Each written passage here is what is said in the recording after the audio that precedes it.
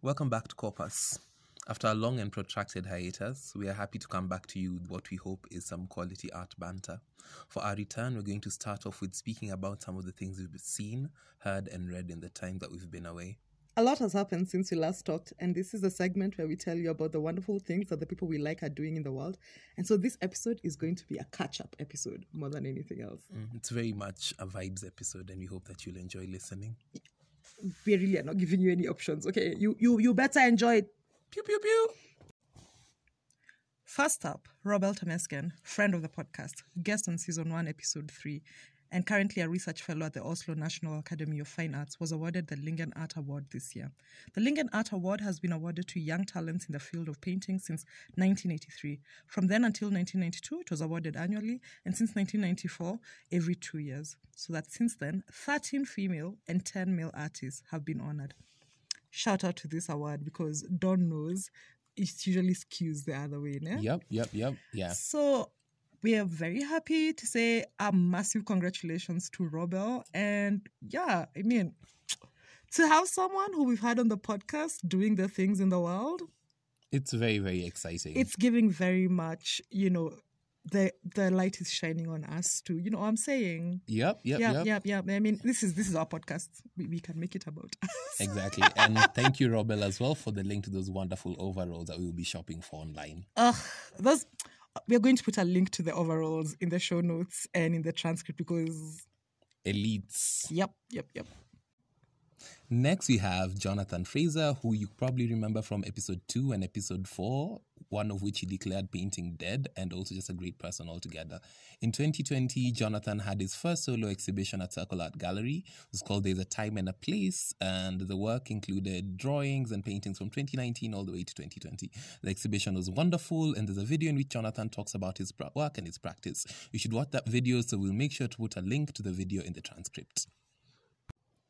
Another person who had their debut solo exhibition was Agnes Waruguru, who we haven't heard on the podcast yet, but I promise it's coming. And also she's a Corpus fave, to be honest. Truly. In 2020, she had a solo exhibition at Circle Art Gallery called Small Things to Consider. And that was also the year that Agnes showed her work at the Stellenbosch Biennial. Mm-hmm. And she is now, and also some other great news, she is now in the first year of her residency at Rijksacademy in Amsterdam. There is also a video in which Agnes talks about that work, so that will also be included in the transcript. This transcript will basically be just a bunch of links to people we like doing wonderful things, so be prepared. Yeah, and that video is also really fun. Both her video and Jonathan's videos are really fun because part of it is, as we said, they are our faves, so we like them. One would even say we love them. But even away from that, just the way they speak about their work and the way they invite us to their work is so much fun. And their personality is really coming through in the videos. Yep. Must watch. Yes. Must watch. Yes. Highly recommended. Some of you may recall that we had Rosie Olang, writer, artist, bookmaker, purveyor of good vibes, on the 4th episode of the first season. And she's been really busy. So this is the Rosie Olang segment of this episode. Most recently, she's worked on Cuisine and guest edited issue 14. It includes a great review of Akweke Emezi's Death of Vivek Oji by Wanini Kimemia, another Corpus fave who we'll be talking about later in this episode.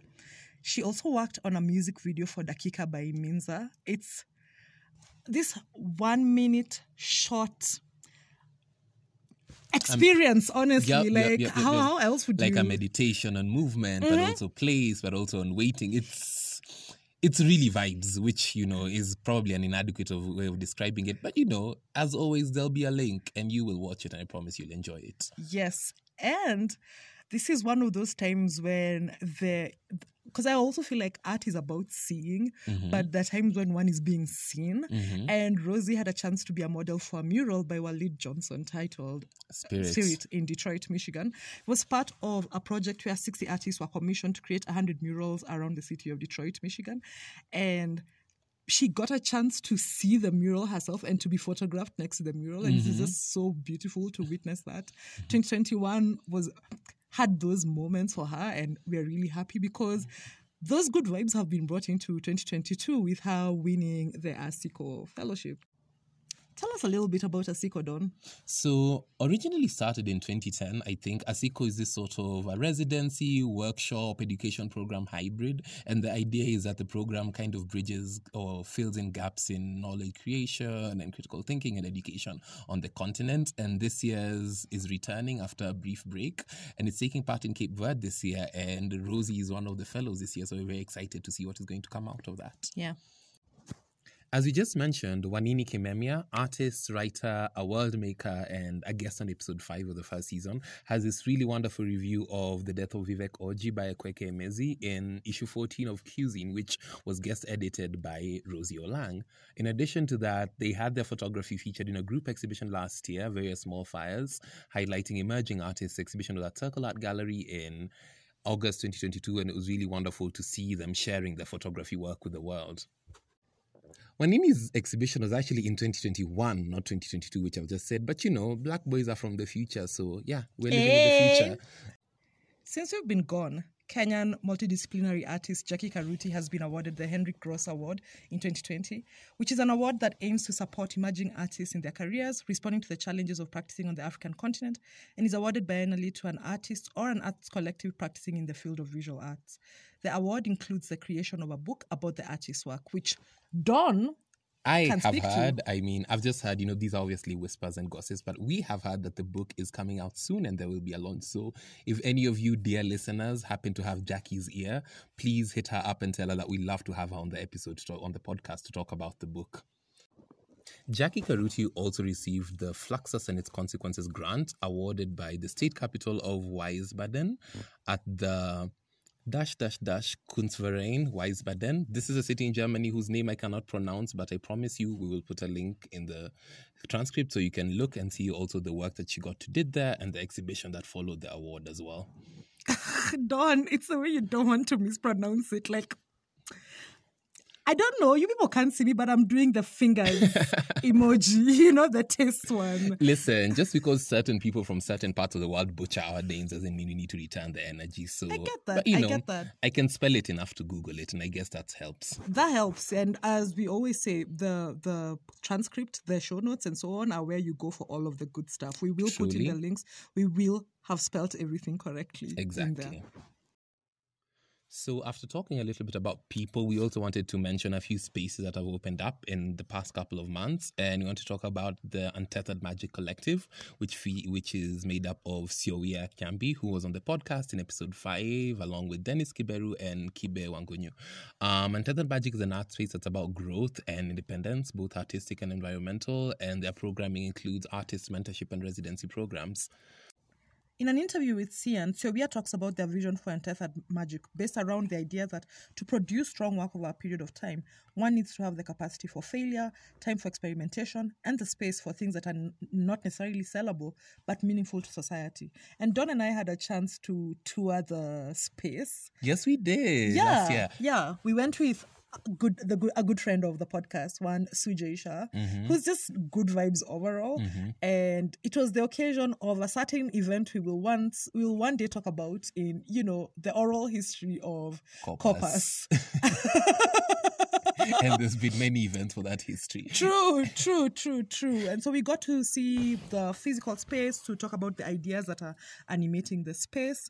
And one of the things I really loved, other than the views, Don knows that the views are stunning, was how accessibility was baked into the making of this space. The fact that they had consulted a bunch of people so that it's not just your standard Nairobi art space. And I could write an essay about this. I actually wrote something in my newsletter about a show I went to see. Yeah, there was an exhibition that we saw that essentially said fuck accessibility. But that's another conversation. That's another conversation. This is a peaceful episode. Tunapenda amani.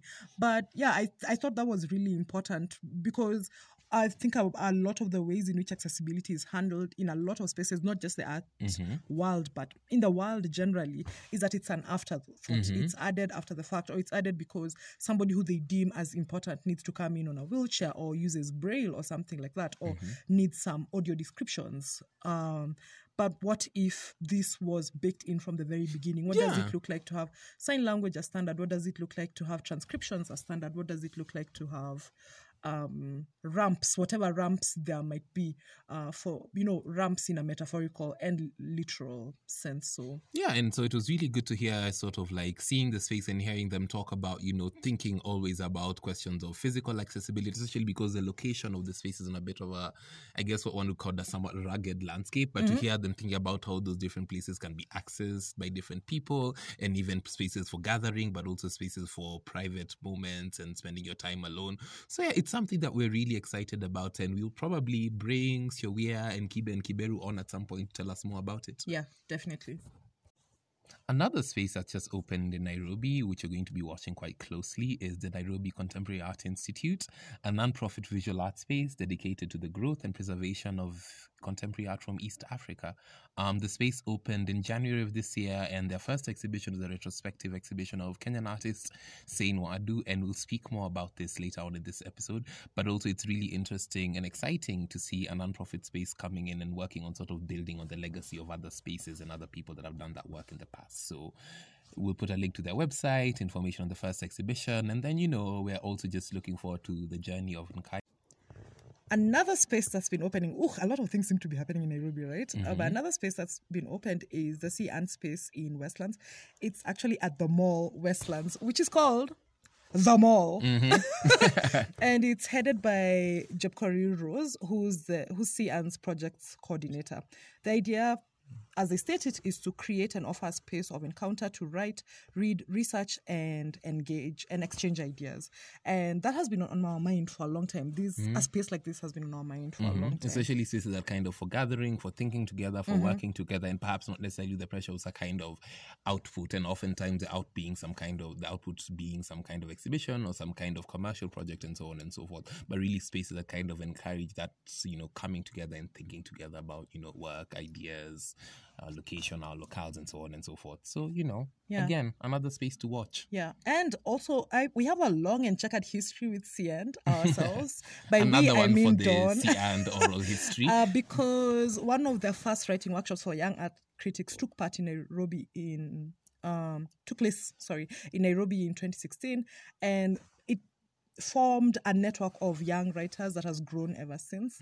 I was with Rosie in that workshop. Yes, as well, I was about to say that the first time I encountered Dawn's writing and Rosie's writing was through the text that was produced from that workshop. And Dawn has feelings about that text. Mixed feelings, because he was younger then and all of that stuff. But my mother, who loves Dawn... I was stupid, I was foolish, and we fell in love. Yeah. That's how I would say. But my mother, who loves Dawn... No, it's not Bara. dearly, Anyway, we'll correct in the transcript. my mother, who loves Dawn dearly, first encountered Dawn's writing then, and Rosie's writing, and she's been... I wouldn't go so far as to call her a stan, because she is going to listen to this episode and she's going to be like, no. What even is a stan? But yeah, I mean, I love that it formed that ground, that space. Yeah. I think that this space is very exciting, just even because of that history and the possibilities that exist. Exactly.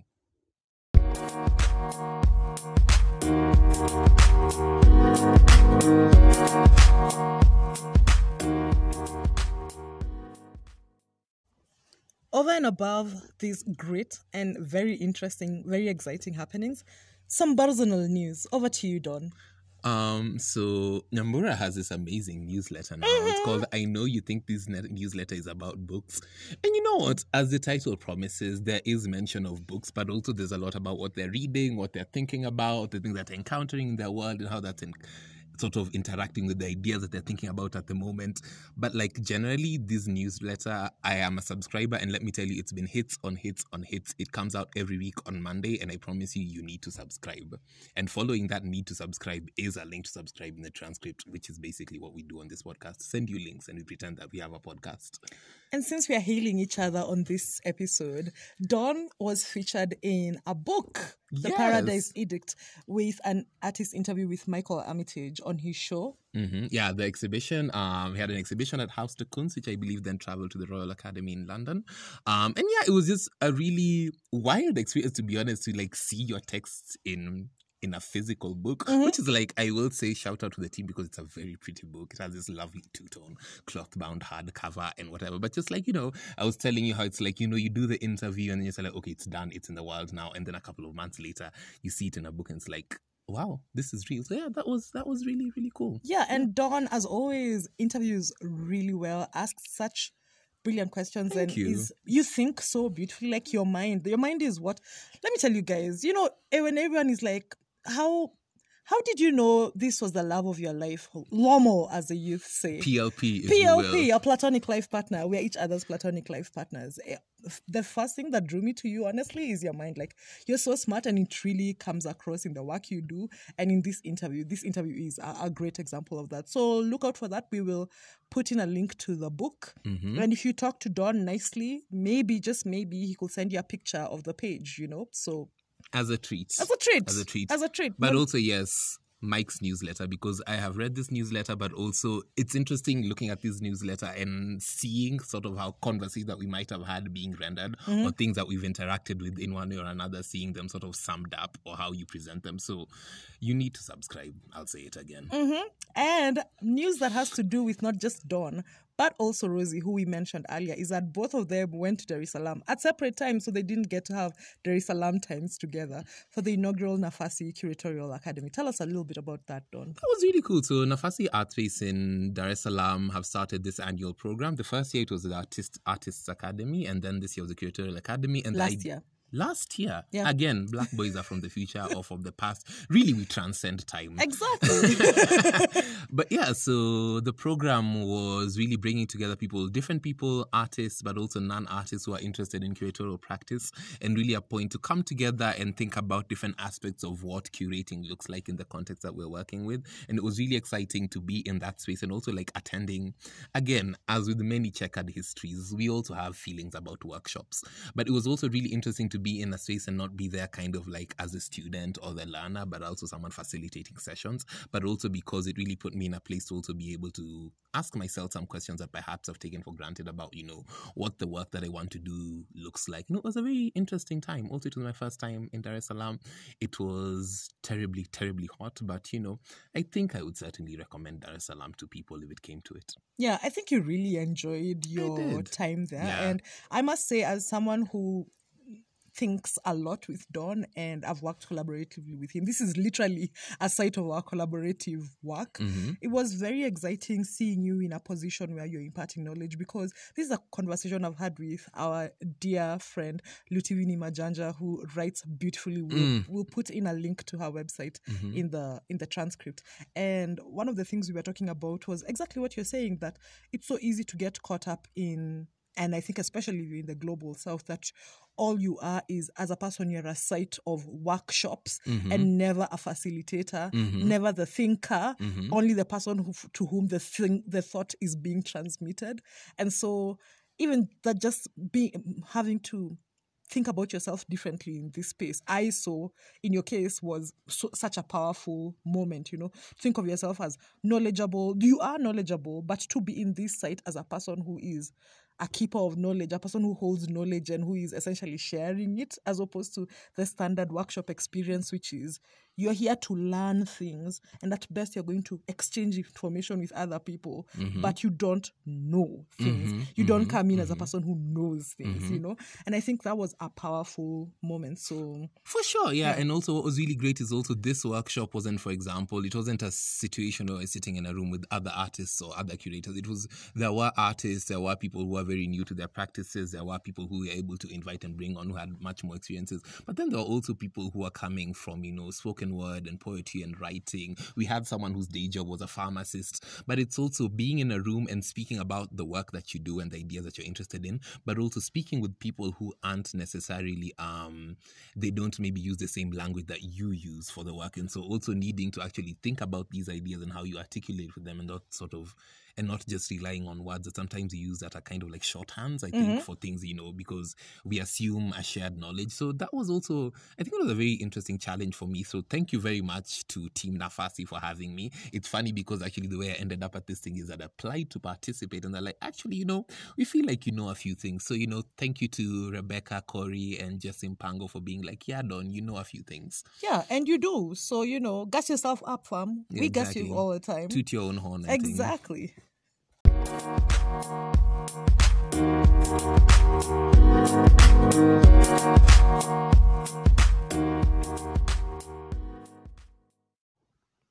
So now that you're all caught up, let's talk about a couple of our exhibition-going experiences of the past few months. As we all know, exhibition goings were how this podcast started anyway.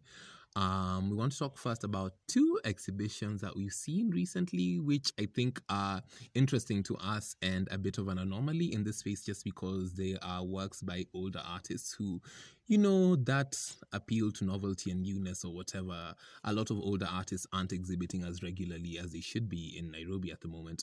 So the first exhibition is a retrospective of Sei Nwadu at the Nairobi Contemporary Art Institute. And then the second was an exhibition of work by Tabitha Wathuku and Teresa Musoke at Circle Art Gallery. So I guess maybe the first place to think would be, what do we feel about retrospectives and like seeing Sei Nwadu's show and seeing an artist's work from, the early 1980s all the way to, the past 2-3 years? I'm sure our older listeners are like, these people are so young. The early 80s, they're saying it like it's 1,000 years ago. Girlies, it's just 30-something years ago, our 60-something-year-old listeners. Yep. But I love the work that a retrospective exhibition does. I think it's so important for us to, and this is something we talk about, it's so important for us to situate current practice, current work in a genealogy, like that these things are not divorced. This work is not divorced from what has come before. And when you see an artist's work and you see their evolution, but also their evolution when you think about who else is making work during this time, who they're thinking with, who they're at parties with, like at Sein's retrospective, there are these beautiful photographs where you see, him at parties and at shows and at openings with the his photo wife. of Sein in like a denim suit with mutton chops and Eunice. Exactly. That photo, by the way, is like quality vibes. Those two are having a good time. A great time. And so even those things, like just to situate the artist, as we're saying, because old hands will know that part of the way this podcast began was originally, and nothing stopping us from doing that at some point. Funders, we hope you're listening, but was an archival project. We are archiving the present, but also to speak about how it connects to the past, and hopefully we'll have older artists come on and so on. But retrospectives are doing this work. They're visually doing this work because, for instance, during Sein's show, there were some pieces that were very much of their time, with like, say, family planning messages and so on. And it was almost like we almost don't talk about family planning anymore. Either the state has, and part of that, of course, is the HIV/AIDS crisis and so on, which is a thing we could discuss at another point, and how it factors into art and art production. But even with Tabitha Wathuku and Teresa Musoke's work at Circle, there's just that sense of, you're really getting a sense of who these artists are, where they have come from, how their work has evolved, what ideas keep popping up in their work, the ways in which they have shifted their relationship with color, with form, with material, and all of those things. And I think it's so exciting to have that. Don wrote in the notes a survey of an artist's work, but yes, something from like a bird's eye view, obviously, because someone like Sein, I can confirm this, is ridiculously prolific. We'd have to, like maybe shut down a small town and, like fill up all the social halls and the blah, blah, blah with his work. Just to be able to show all of his work, he's everything that he's done. But yeah, I think that being able to see an artist's work over such a long period of time is really refreshing. As you're saying, very rare in our context, but so useful, even for younger artists to have a point of entry into those artists' work and to be in conversation with those artists' work. For sure. And it's a chance, it's exactly what you're saying about connecting things to a genealogy and understanding where things have come from and understanding also sort of the context that they were working in. I mean, something like Say Nwadu, for example, talking about seeing family planning. I mean, you're looking at artists who's working at a very particular time, and this is also connecting to questions of, you have structural adjustment and you have privatization and how those are affecting healthcare and, household incomes and so on and so forth. And seeing that evolution from that work, which in some ways is maybe a bit more explicit, a bit more literal, to the work that he's making more recent, the painterly language developing. It's just, and exactly given how prolific Say Nwadu is, I think also congratulations to the team at Nkai for also managing to somehow capture that sort of trajectory, but doing so with, I think, quite a bit of economy, which I think is quite a challenge. And for Tabitha Watuku, for example, seeing an exhibition that focus almost entirely on her paintings that have to do with the landscape, which I think is not necessarily the first thing that comes to mind when one thinks of Tabitha Watuku. And it's really a chance to see something, because also these aren't works, say it's not a single body of work, and it's not work that was made over a sort of continuous period of time, but seeing an artist return to this subject over and over again, that's something that's continually present and continually animating their thinking. And even Teresa Musoke, I mean, I like to joke that, this is the only artist who paints animals who I pay serious attention to, which is not necessarily true, but, seeing someone, especially also some subjects like landscape, for example, a difficulty with this part of the world is, a lot of painting, particularly with landscape and with nature and animal and so on and so forth, very often kind of speaks either to a very particular kind of reductive, expat touristy gaze, or the flip side is also these very weird romantic African landscapes that white British settlers are still making today, which like abolish artists who we will not name. But the thing is, it's really great to see someone who's sort of been consistently interested. I mean, one of the funny things is in the Musoke exhibition, for example, there were 2 paintings of wild dogs. And it's funny hearing the artist talk about how at some point, I think it was the 1980s or something, she went on a drive with a friend of hers and she saw them, and these, I think they were endangered and there were very few of them left actually. And so having then done an exhibition of prints that were focused entirely on African wild dogs, and then a few years later painting them and having them come up in drawings. So this thing that the artist encountered at some point, and then it occurs over and over and over again. A motif, if you will. Exactly. You have a painting of wild dogs from the early 1990s and you have a painting of wild dogs from 2019, 2020. Like, it's really exciting. So I think that for me was what was really great about, seeing really these 2 exhibitions. But yeah, the being able to just, see how an artist has grown, see how an artist's thinking has evolved, but also how certain things have remained through and through and through. Yeah. I'm curious, maybe this is something you could talk about, or we could talk about. What do you think is present or is absent in shows like this, in retrospectives? Like, especially because you do curatorial work and you're doing more curatorial work as the year progresses. It's under wraps, but don't worry, you'll find out soon enough. And you touched a little bit about this in, like when you were complimenting Nkai's stuff in, putting together such a show. What do you think is going on in terms of the curatorial ideas that are informing what gets chosen and what doesn't get chosen? I mean, I think a retrospective is really an interesting challenge for I think for the artist equally as much as the curator. I mean, as an artist who I'm quite a big fan of, Amy Silman, who there was an interview and she was talking about having a retrospective and how there were some things that were going into the show that quite frankly she was embarrassed to see out in public. But I think it's an interesting challenge because you're asking yourself, like, what is the point of this retrospective? What are we trying to communicate? Is it just a question of, in the 80s the artist made this, in the 70s they made this, in the 2000s they made this? Are you sort of trying to trace certain threads? Are there perhaps a particular idea that you're trying to draw a through line in the work? And I think that's, for me, what is both interesting and also a challenge for trying to put on a retrospective of an artist. More so in a case, for example, in a case such as ours, where we also have an artist who you have, Say Nwadu, again, a practice that goes back for more than 40 years. Teresa Musoke practicing for, more than 50 years. This was the first female artist in Uganda to have an exhibition at the National Museum in Uganda in 1965.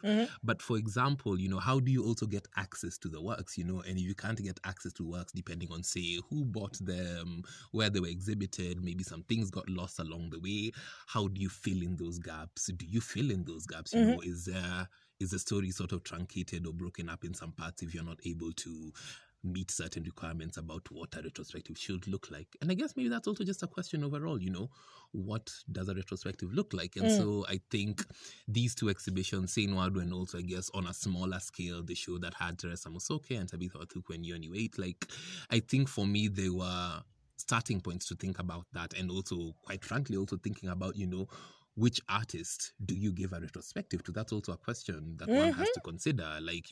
How are you thinking about the contribution that an artist has made to this space, to this history, and how are you then articulating that contribution in the form of retrospective? Yeah, and I would also wonder what's the basis of the determination that this artist is worthy of a retrospective. You know what I'm saying? Is it that they've been making work for a certain period? Is it that they've won certain awards? Is it that their work has fetched certain amounts in the secondary market and so on? As you're saying, there's so many factors that go into who gets to be seen in this sense. What is the work? Who is the audience for this retrospective? Where is the artist working? Where have they been showing? All the, what is the intent? I mean, who's to say it's not some commercial gallery doing a retrospective to sort of, quote unquote, reintroduce an artist into the market and hike prices?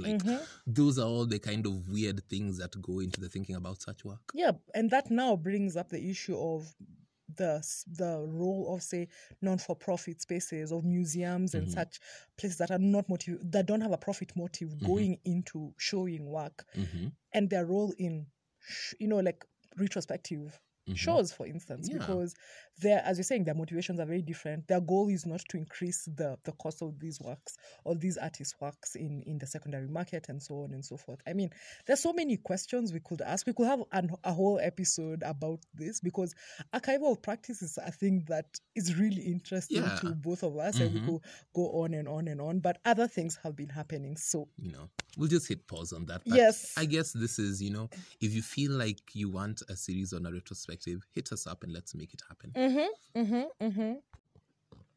And to carry on with this, speaking of retrospectives, a couple of weeks ago, courtesy of work, I was able to travel to Cape Town for the Cape Town Art Fair. But while I was there, I got to see this exhibition at the Norval Foundation. The exhibition is called When Rain Clouds Gather. Pew, pew, pew, literary reference, pew, pew, pew.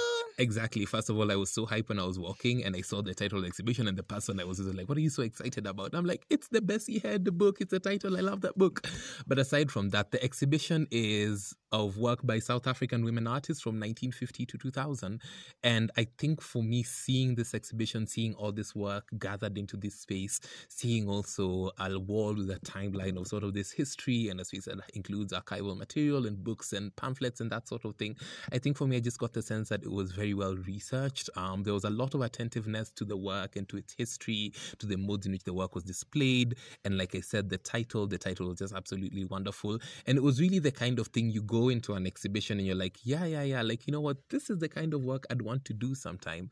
And yeah, so I just wanted to mention that, be like, that was wonderful. It was also really interesting coming from this exhibition, because also within the same organization, there's another exhibition as well of Irma Stern, who was a South African painter as well. And these, I think the exhibition called the Zanzibari Years. And I'm not going to lie, they were nicely painted, but like an exhibition, I feel a way about a white artist from South Africa traveling to Zanzibar. I'm sorry, but it was giving ethnography. Like, I'm not gonna lie, like beautiful gowns, but like leave the gowns alone, let them rest. It was also really interesting for me because how the work is framed is, they're paintings, but then they're framed in these sort of frames that approximate sort of like the textures of like Swahili architecture and Swahili doors.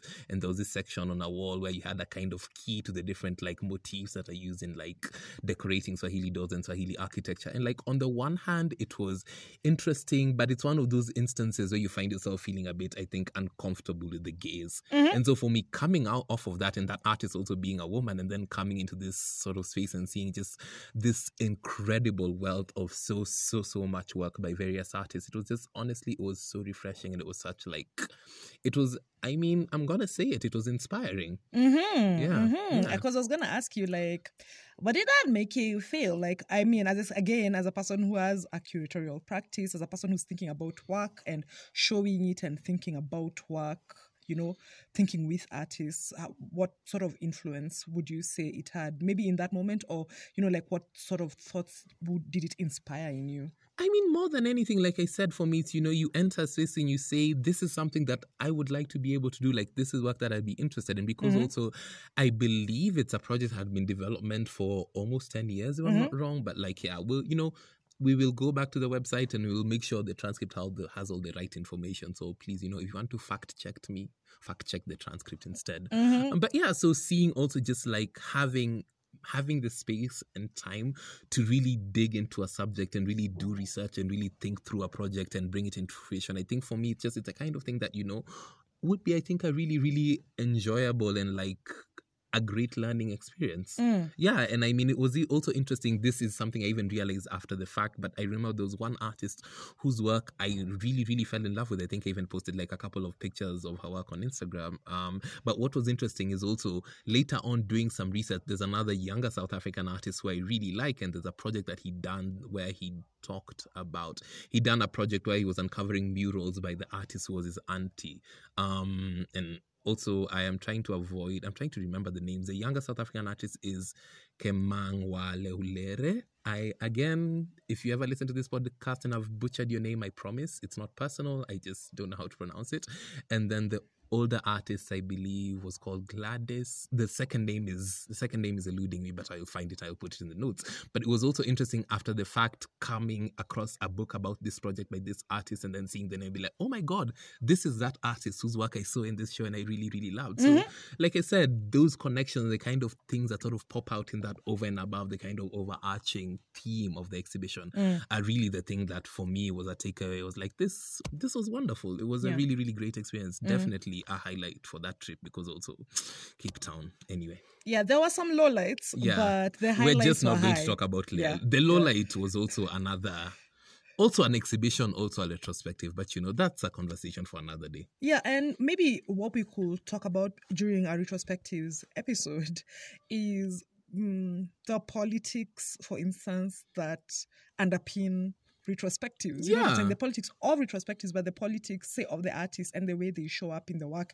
and what that means for a space, for a curator, even if, for instance, and I've been thinking about this a lot, confronting some of those problematic ideas and saying, hey, this is a piece of work, and maybe providing certain context for the audience, saying, like, how can we have those conversations while allowing the work to be encountered? You know what I'm saying? I don't know, like, I think that's kind of mediation, I think, is also important in that process. But because I think, no offense, in a lot of senses, we could hang work beautifully, but it's another thing to provide room in which to have certain conversations, in which to, really even have those uncomfortable moments. You know what I'm saying? Because some of that art is, I mean, Don showed me. There was a show that we saw and there were images, and me, myself, personally, my takeaway was just like, I'm not the audience for this. No. Maybe the work is, and this is to say nothing of the artist's practice because I don't know their work. This was their first time. But yeah, I was like, maybe I'm not the one for this. And also an interesting takeaway from that was having this conversation with Singano is also like, truly, you don't have to engage with every single work of art you find in the world. Like, it's okay for some things to not be for you. But yeah, thinking about that and actually thinking, and it's about, whether it's contextual information, whether it's history, whether it's timelines, whether it's biographies, whether it's content warnings, but really trying as much as possible to provide tools and entry points for your audience to engage with the work. Yeah, it's so vital. Yeah. And thanks for sharing, Dawn. Yeah, which is all to say retrospectives, they're a mixed bag. Basically, yes. Yeah, sometimes they're in their bag, and sometimes they fumble the bag. Yeah. Sometimes they don't know there is a bag to fumble. Yeah. But bags nonetheless. Another thing that happened, as Dawn may recall, last year I went to see Lemek Tompoika's show at Red Hill Art Gallery with someone we are going to call a PFF. Yes, and PFF stands for problematic former fave. And it was a very interesting experience because they hadn't been in that space before. They'd not seen Lemek's work before. And I think one of the things it really highlighted to me was that I've grown accustomed to seeing work with other art nerds. You know, I mean, we sort of have what Don and I colloquially call an eating club. That's basically art people. Yeah, we pretend to be going to see exhibitions, but really the goal is lunch. Long lunches, long leisurely lunches. And so there's something about someone who's not in the life and the way they come to the work, the way they experience the work, the way they interrogate it, and the way they just interact with it. You know, that's very different. And it's part of it is what you are saying, that on some level we are accustomed to certain jargon. I think we generally wouldn't say that about ourselves, but there is a way in which we talk about these things that means that it's exclusive and exclusionary, but if you're all speaking the same language, you don't notice that that's what you're doing. And so that was a very curious experience. You know, this is a person who's unaccustomed to the mores of this world, unaccustomed to the artist's work per se, who's coming in as maybe someone who likes nice pictures, you know what I'm saying? And you are here as someone who has seen this artist's work for quite some time. Yes. You know the artist in a sense. And so you have your entry point to this exhibition is very different from theirs. And so, you know, you're looking for different things in the work from, you know, you're saying, well, I saw this show a year ago. I saw this show 2 years ago. What then? How does this connect to what the artist has done before and so on and so forth? But you are now here with someone who this is their first time. And so part of that is if you are to have a conversation as well, there are certain things that if you are to say them about the work, then you also kind of need to give a bit of an explanation of where it is that you're coming from with such a comment. Yes. And actually, I think that happened on that day, on the day we went to see the show, was that Lemek happened to be at the gallery. And so it was one of those times when it's one thing to talk about art. It's another thing. That's why we generally like going to artist talks. It's another thing to speak to the artist about the work. And yeah, it was a bit like, you know that book my mom loves, The Grab Hunter. We'll put a link to the book in the show notes, in the transcript, and where there's a character who's trying to infiltrate the world of literature, and he learns that you just have to ask certain questions, you know, what inspires you, what are your rituals, and so on and so forth. And it takes somebody, you know, what in anthropology would call, you know, a participant observer, an outsider really, to for you sometimes to be able to remove yourself. Or like that story Don and I have of the kid who we were trying to tell, this is a print. I told a child, they're like, nah, that's a matatu. That's a matatu. You know, this was Dennis Moragori's work. But that sense, not just of innocence, but of outsiderness, I think is something I hope to maybe recover or tap into on occasion. Because, or if nothing else, to just be consistently aware of in the work that you're doing, to always assume there is someone who you're going to be speaking who has no idea, but also over and above that, maybe has no investment in the thing that you're doing, which is all right. But then how do you kind of invite them to, you know, encounter this thing with you, and like, what does that look like? Yeah, and speaking of encounters, I think what Gathoni Kenodia has been doing, and Gathoni has these really wonderful spaces on Twitter where she invites literary sorts to have literary conversations, but she also has like art roundups on Instagram, and essentially art tours. Art tours she might be listening and saying that's not really, it's not that big, but there are these small gatherings of friends where they go and see art at different Nairobi locations, or, you know, art locations in and around Nairobi.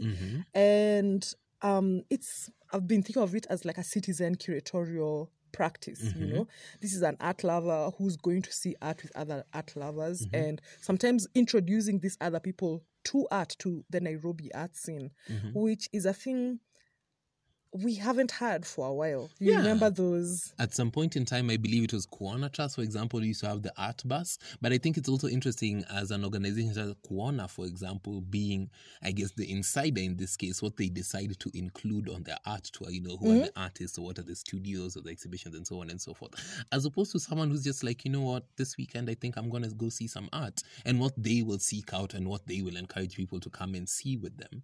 Yeah, for sure. Because I have a dear friend, Gatweri, who has been going on these tours, and she's been telling me, you know, it really is my first foray into art, and you know, there are some conversations I feel like you and I and our usual gang have sort of concluded. You know what I'm saying?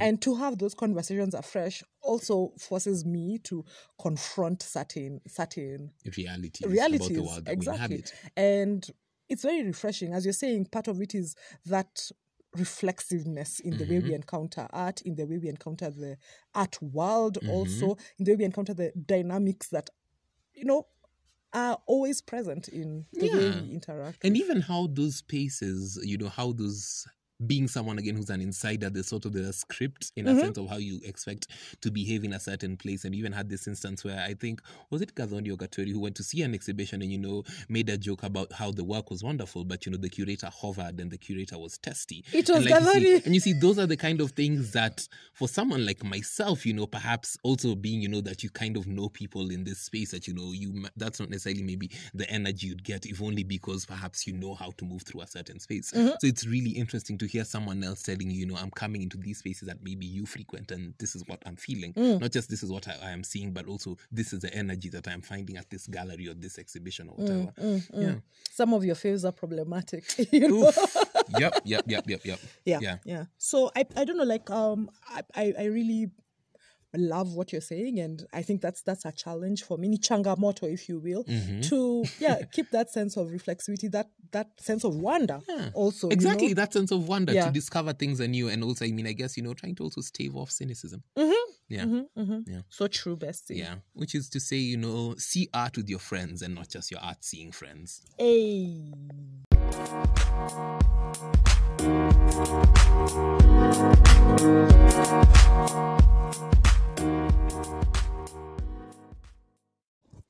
Parapanda, parapanda, Italia, parapanda, parapanda. Parapanda, Italia, parapanda. And this is the part of the episode where we talk about the thing we're going to talk about eventually, the parapanda, also known as the pandemic. For context, parapanda means trumpet in Kiswahili, and there's a song about the end of the world that talks about the trumpet sounding. Anyway, let's get into it. Yeah, we're really interested in how it's shown up in art and art production in the region, in the world, on the continent. And to start off, I think it's clear, and honestly, if it's not clear, you're either, quite frankly, not living on earth, let alone under a rock, or just not paying attention. But I think the pandemic has affected everyone's lives in very, very different ways. Some very sort of like extreme ways, some perhaps mildly so, but it's shifted a lot of things. And one of the things we found really, really grating, especially this would have been in, you know, early to mid 2020, in the early days of Parampana, this really, really, really frankly embarrassing great equalizer discourse. I mean, at some point it's just like, yikes. Yeah. Because and it was happening everywhere, but I think artists, maybe because the nature of art is performative in a way that your boring desk job is not. They were saying these things in public spaces and basically being like, the artist in Milan is the same as the artist in Nairobi, is the same as the artist in Bali. Is the same. No, we are not. It's and the fact that we're being affected by the same pandemic does not equals make. You know what I'm saying? Yeah. Because, for instance, there was a time in which borders were closed, and of course that affected art production in terms of residencies, in terms of biennales and art fairs and so on. But people could still move within their borders, for instance. And if you're in a place where, between supply chain issues and the pandemic and so on, you don't have access to materials, to certain spaces, to certain conversations and so on, how are you equal to the person who still has access to those things? You know, and I think there's an illusion of the fact that class still showed up in certain ways, in huge ways. Yeah. Who's able to stay home and, you know, take their time to really focus on their art during this time, and who doesn't have the means to support themselves as they, you know, try to produce art, you know. Like, I think for me it was really one of those times when, you know, your politics comes to bear on the way you're thinking about the world, because some people have access to the means of production and some people don't, producing art, and some people don't.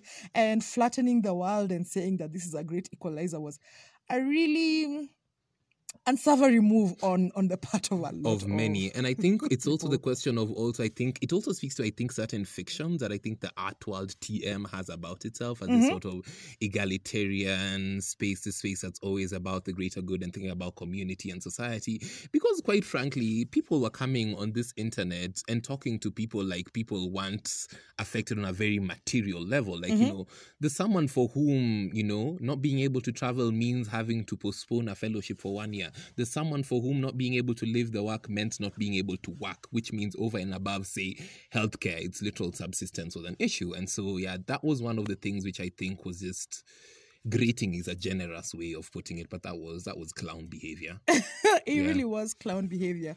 And some other clown behavior also came from artists and the way they decided to consider the pandemic. If I never see another mask on your face, it will be too fucking soon.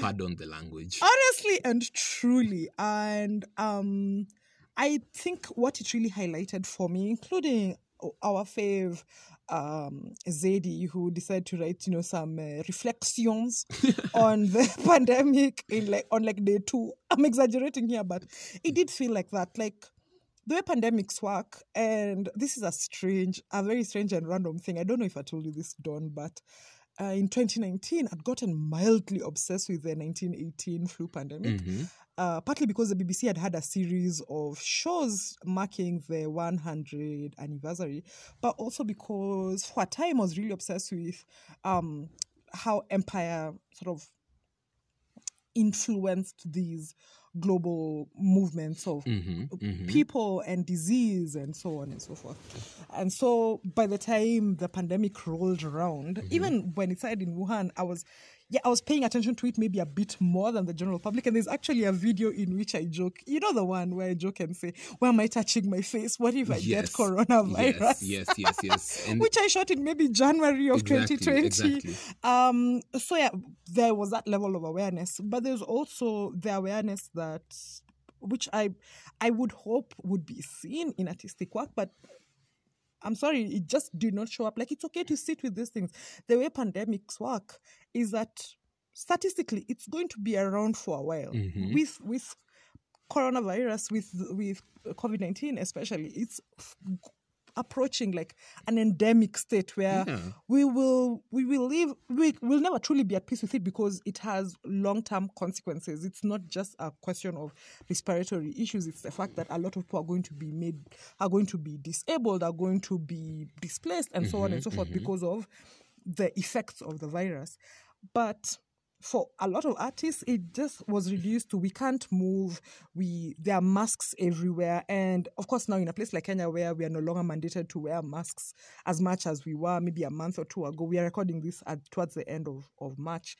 The conversation doesn't get any deeper than that. And not to be one of those msanini kiocha jamii sorts, but the artist is we're the mirror going of to society. need you to be kio. Yeah, I'm like, give us a little more reflection than masks, you know what I'm saying? Because it's not just masks, as we are saying, it's livelihoods, it's lives, it's global movements of capital, it's racism. It's public politics. It's public policy. Kenya, we are now in a country where mask mandates have just been lifted, but it's also important to note that mask mandates have been lifted in an election year. Yeah. That frankly likely has less to do with questions of us being past COVID-19 and more with like people need rallies and people need people to gather. And I think so for us, and this isn't necessarily to sort of, we don't necessarily want to rag on artists and say artists didn't do wonderful work or whatever, but like there was a moment in which there were a few responses that were in many ways trite, that didn't really quite engage with what the reality was. And again, it goes to that thing where it was like, how did this ongoing event, what kind of things does it tell us about the art world, about art, how we think about it, but also how people like myself who are working with it, like how are we participating in this, like where are you situated in that matrix? Because even, let's just talk about, the art world institutions, and there was, suddenly everyone had a Zoom, like, I'm sorry, but between like March 2020 and like maybe like July. Like I don't think there's ever been any more Instagram lives. But also it's a question. So it's like these resources were there before the pandemic. So quite frankly, museums, etc., you always had the tools to make your programming more accessible for broader audiences in many ways. But until that point, when you have that realization that, hey, people can't come to the museum, that just wasn't done. So again, I think over and above the material ways in which it affected people's lives, it also, I think, highlights certain ways about the inequalities in the art world, how we think about our audiences, and quite frankly, the efforts that we put in trying to reach the people who this work is supposedly for. Yeah. Yeah, I think it will be interesting for us, and not to turn into we will have a coronavirus segment or whatever. But who's to say this isn't the episode where you essentially plan the episodes for the coming season? Yeah, but I think, I mean, like, one of the things, I don't know if I told you this, I've sort of not been very good at it in the recent past, but one of the things I did in the early days of the pandemic was reflect actively on the pandemic in my journal. I've been keeping a journal in one form or another since I was 8. I'm not 8, so it's been over 20 years, and just really talking about the pandemic directly, because, you know, to provide some original documentation for historians, because, you know, I think I'm very important. Somebody's going to want to read my journal. Of course. I mean, you know, you want to make some PhD candidates work in 30 years easy for them. But I think it would be important for us to continue to think about that actively on the podcast, and to think about, you know, like, who's doing Access well, who's doing interesting programming around the pandemic. How are we doing Access? How are we doing on Access, our podcast, you know, and so on and so forth. And I think that would be an interesting segment, even for us to be able to keep going back to.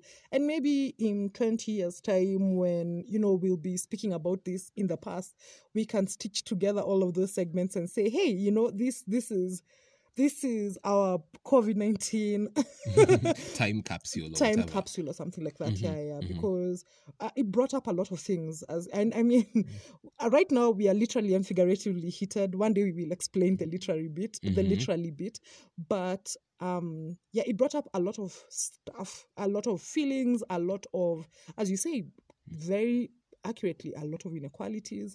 And for me, the question is especially because so many people are obsessed with going back to normal. Whatever normal looks like. Because also what normal was is what made it so that when the pandemic came, some people were so adversely affected. So even that idea of normalcy is something that we need to think quite carefully about. Yeah, for sure.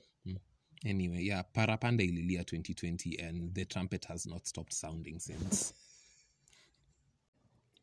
Now that we've spoken about the pandemic, Allah forgive us, but we are haters. We are also going to talk about libraries. This is a segment where, like, well, you know, the great thing about the pandemics, blah, blah, blah, blah, blah, blah, blah, blah. Anyway, over to you, Nyambura. Let's talk about libraries in the past 2-3 years and what they've meant for us. Yeah, let's talk about it. Miss Mamas. So in the early days of the panorama, like in the early days of global lockdowns and so on, because I think it's important for us to acknowledge that the pandemic started earlier in China, you know. A bunch of people. I'm in a very bookish corner of the internet. Don can tell you this. And one of the things that popped up was libraries in the US that were allowing membership from everywhere across the globe. So I joined this small, you know, compared to, say, the New York Public Library system, library called the Campbell County Library, or in the Kentucky Public Library system. Shout out to the great state of Kentucky. You've been very good to us. Really and truly. And it's led us to this love relationship with an app called Libby, which is a way for you to read magazines, books, which you can also send to your e-reader. Audiobooks, which Dawn introduced me to. Like, Dawn gave me the bluest eye and said, I know you don't think of yourself as an audiobook person, but try this. And when I tell you I was converted, I now listen to them at 3x. And I'm now a menace in the audiobook streets. But And so that was one of those things that came from the pandemic, because we spent a lot of time hunkered down, especially in the early days, and it could get a bit stark crazy, to be honest. And so just being able to have access to all of these books digitally, which, you didn't have to worry about fines, you didn't have to worry about having to take a book back and maybe finding that the library was closed, because I'm also a member of the Kenya National Library Services Nairobi Central Branch, and it was closed for so long. I was so worried I'd be slapped with fines, from here to Timbuktu, but they cancelled fines and so on. And I feel like libraries have been a really great way for us to access not just books as a whole, but also for us to think about art and the art world. Yeah. I mean, we claim that this is a podcast about art, so we might as also just mention the number of books that we've read. Some of these libraries, you also share library cards, which also mean like on my device and your device, you can see what I'm reading and you can see what it's really part of our relationship. We are, after all, platonic life partners. And it's meant that we've also read things perhaps together or one after the other. And like some really cool books we read, for example, are like The $12 Million Stuffed Shark by Don Thompson, which is the curious economics of contemporary art. And the thing for me that was really exciting, and I think you read this first, I borrowed it, you read it, and then I read it, is the way the writer manages to talk about the art market, the global art market, i.e. Western Europe and North America, but like how they manage to speak about it in a way that sort of they deal with kind of, let's call them eccentricities of the art market, of the art economy, some of the things that don't necessarily make quite sense, some of its logics, but managing to do so without kind of resorting to cynicism or a kind of like sardonic voice, which I think is quite frankly very easy to get there if you're looking at the art market, because like, I'm sorry, but like that stuff sounds fake. But I say it knowing full well I work at an art gallery. But I think it was really interesting to just see someone who's, in a sense, we spoke earlier in this episode, you've spoken about the idea of a participant observer, but someone who's not necessarily an artist, not a curator, not an expert on contemporary art, but at the same time, someone who's invested in art, someone who's a collector of art, bringing their perspective to try and understand this field that in many ways is quite opaque. So that was really, really enjoyable, and definitely like a book I would recommend to a lot of people. Yeah, I really enjoyed it. I mean, I remember exactly where I was when I finished it. I was on a walk. I listened to a lot of audiobooks on walks, and I was like, rah. I think I messaged you immediately, and I was like, oh, this book is so good. Thank you for introducing me to it. Because, as you're saying, like for someone who is an insider-outsider like myself, I feel like you're more an insider than I am. It was just something to be like, yeah, some of this stuff just looks fake, But as you're saying, also the gaze was one in which, one of curiosity, one of also like understanding, like, I would love to sit in on a class he teaches, because I know he's I think he's an economist. He's an economist, yeah, and he teaches at a university in Canada. It would be really interesting just to sit in on a class and to listen to, because it felt like an invitation, more than anything else. Yeah. And it was also one of those times when you and I have read a few books together where our differing levels of knowledge did not impede our enjoyment of the book. Yeah. Another book that featured art was The Museum of Modern Art by Heather Rose, which I've just actually borrowed again from the Seattle Public Library. So shout out to those libraries. It centers around Marina Abramovich's performance. What's it called? The Artist is Present. Yes, and which she's doing again currently to raise money, I think, for the Ukrainian refugees and so on. And it's not really about the work. The work features, but it's about all the things that are happening around the work. These different people are coming to see the work, and they have they have personal dramas, as we all do, and the personal dramas are interacting and with I love personal drama in a book. Exactly. And it was very much, it was an art TM book, that really, it was an art book in the way most of us experience art. Like, we are generally not on a day-to-day basis waking up and being like, Anson Soy, for instance, who recently passed away or whatever. That's not what the first thoughts you're waking up. No. But we are encountering art in certain ways. We'll be like, oh, these giraffes make me think of Anson. These zebras, for instance, make me think of Anson Soy or whatever.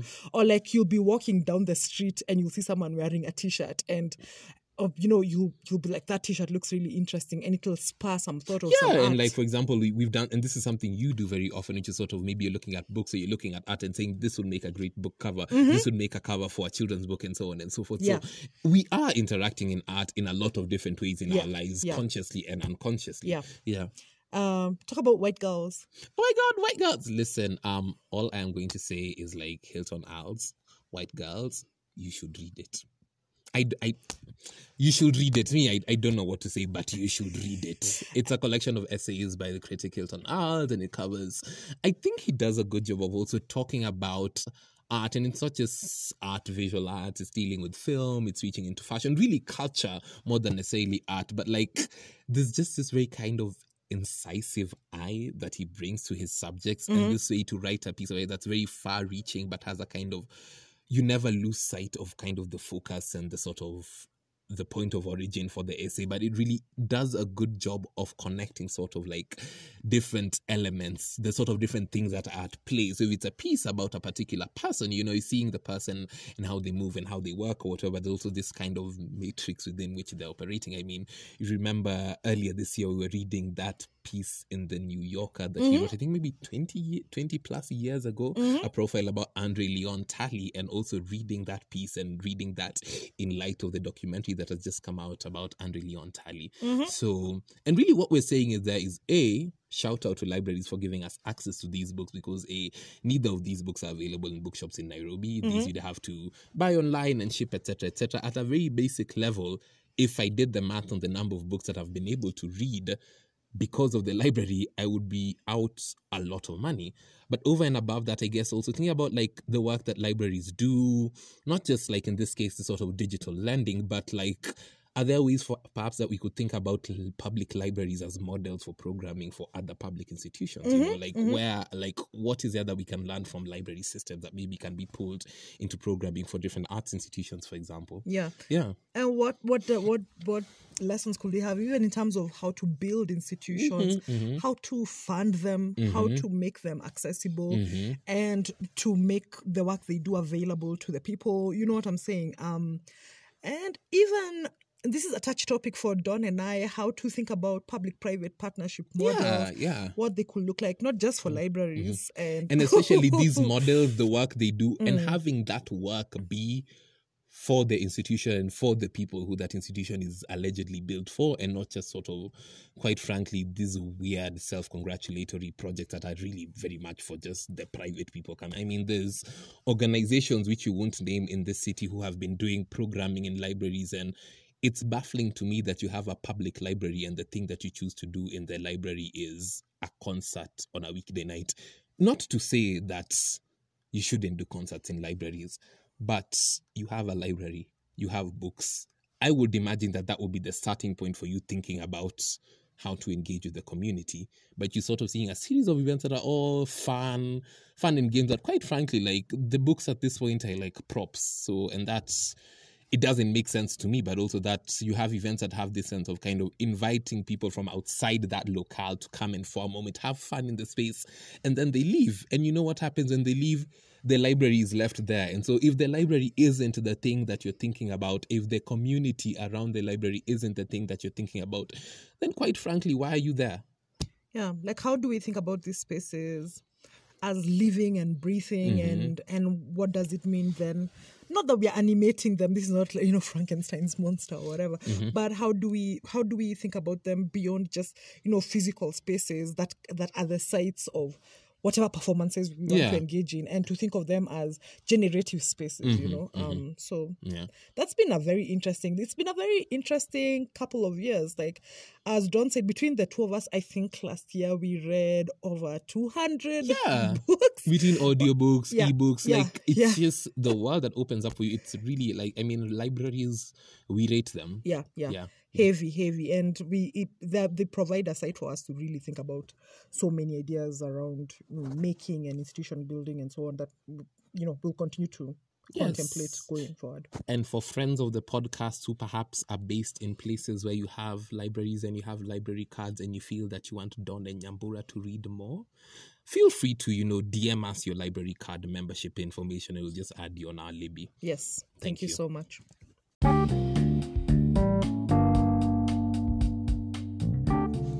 So thank you for joining us for the first episode of season 2 of Corpus. It's been really wonderful just catching up, telling you what we've been up to, and feel free to also tell us what you've been up to. Follow us online on social media, and let's continue thinking and talking about art and related things together. As the kids say, please interact. Exactly. This episode was produced and edited by Don and me, and it was recorded at Duve Studios on Naivasha Road.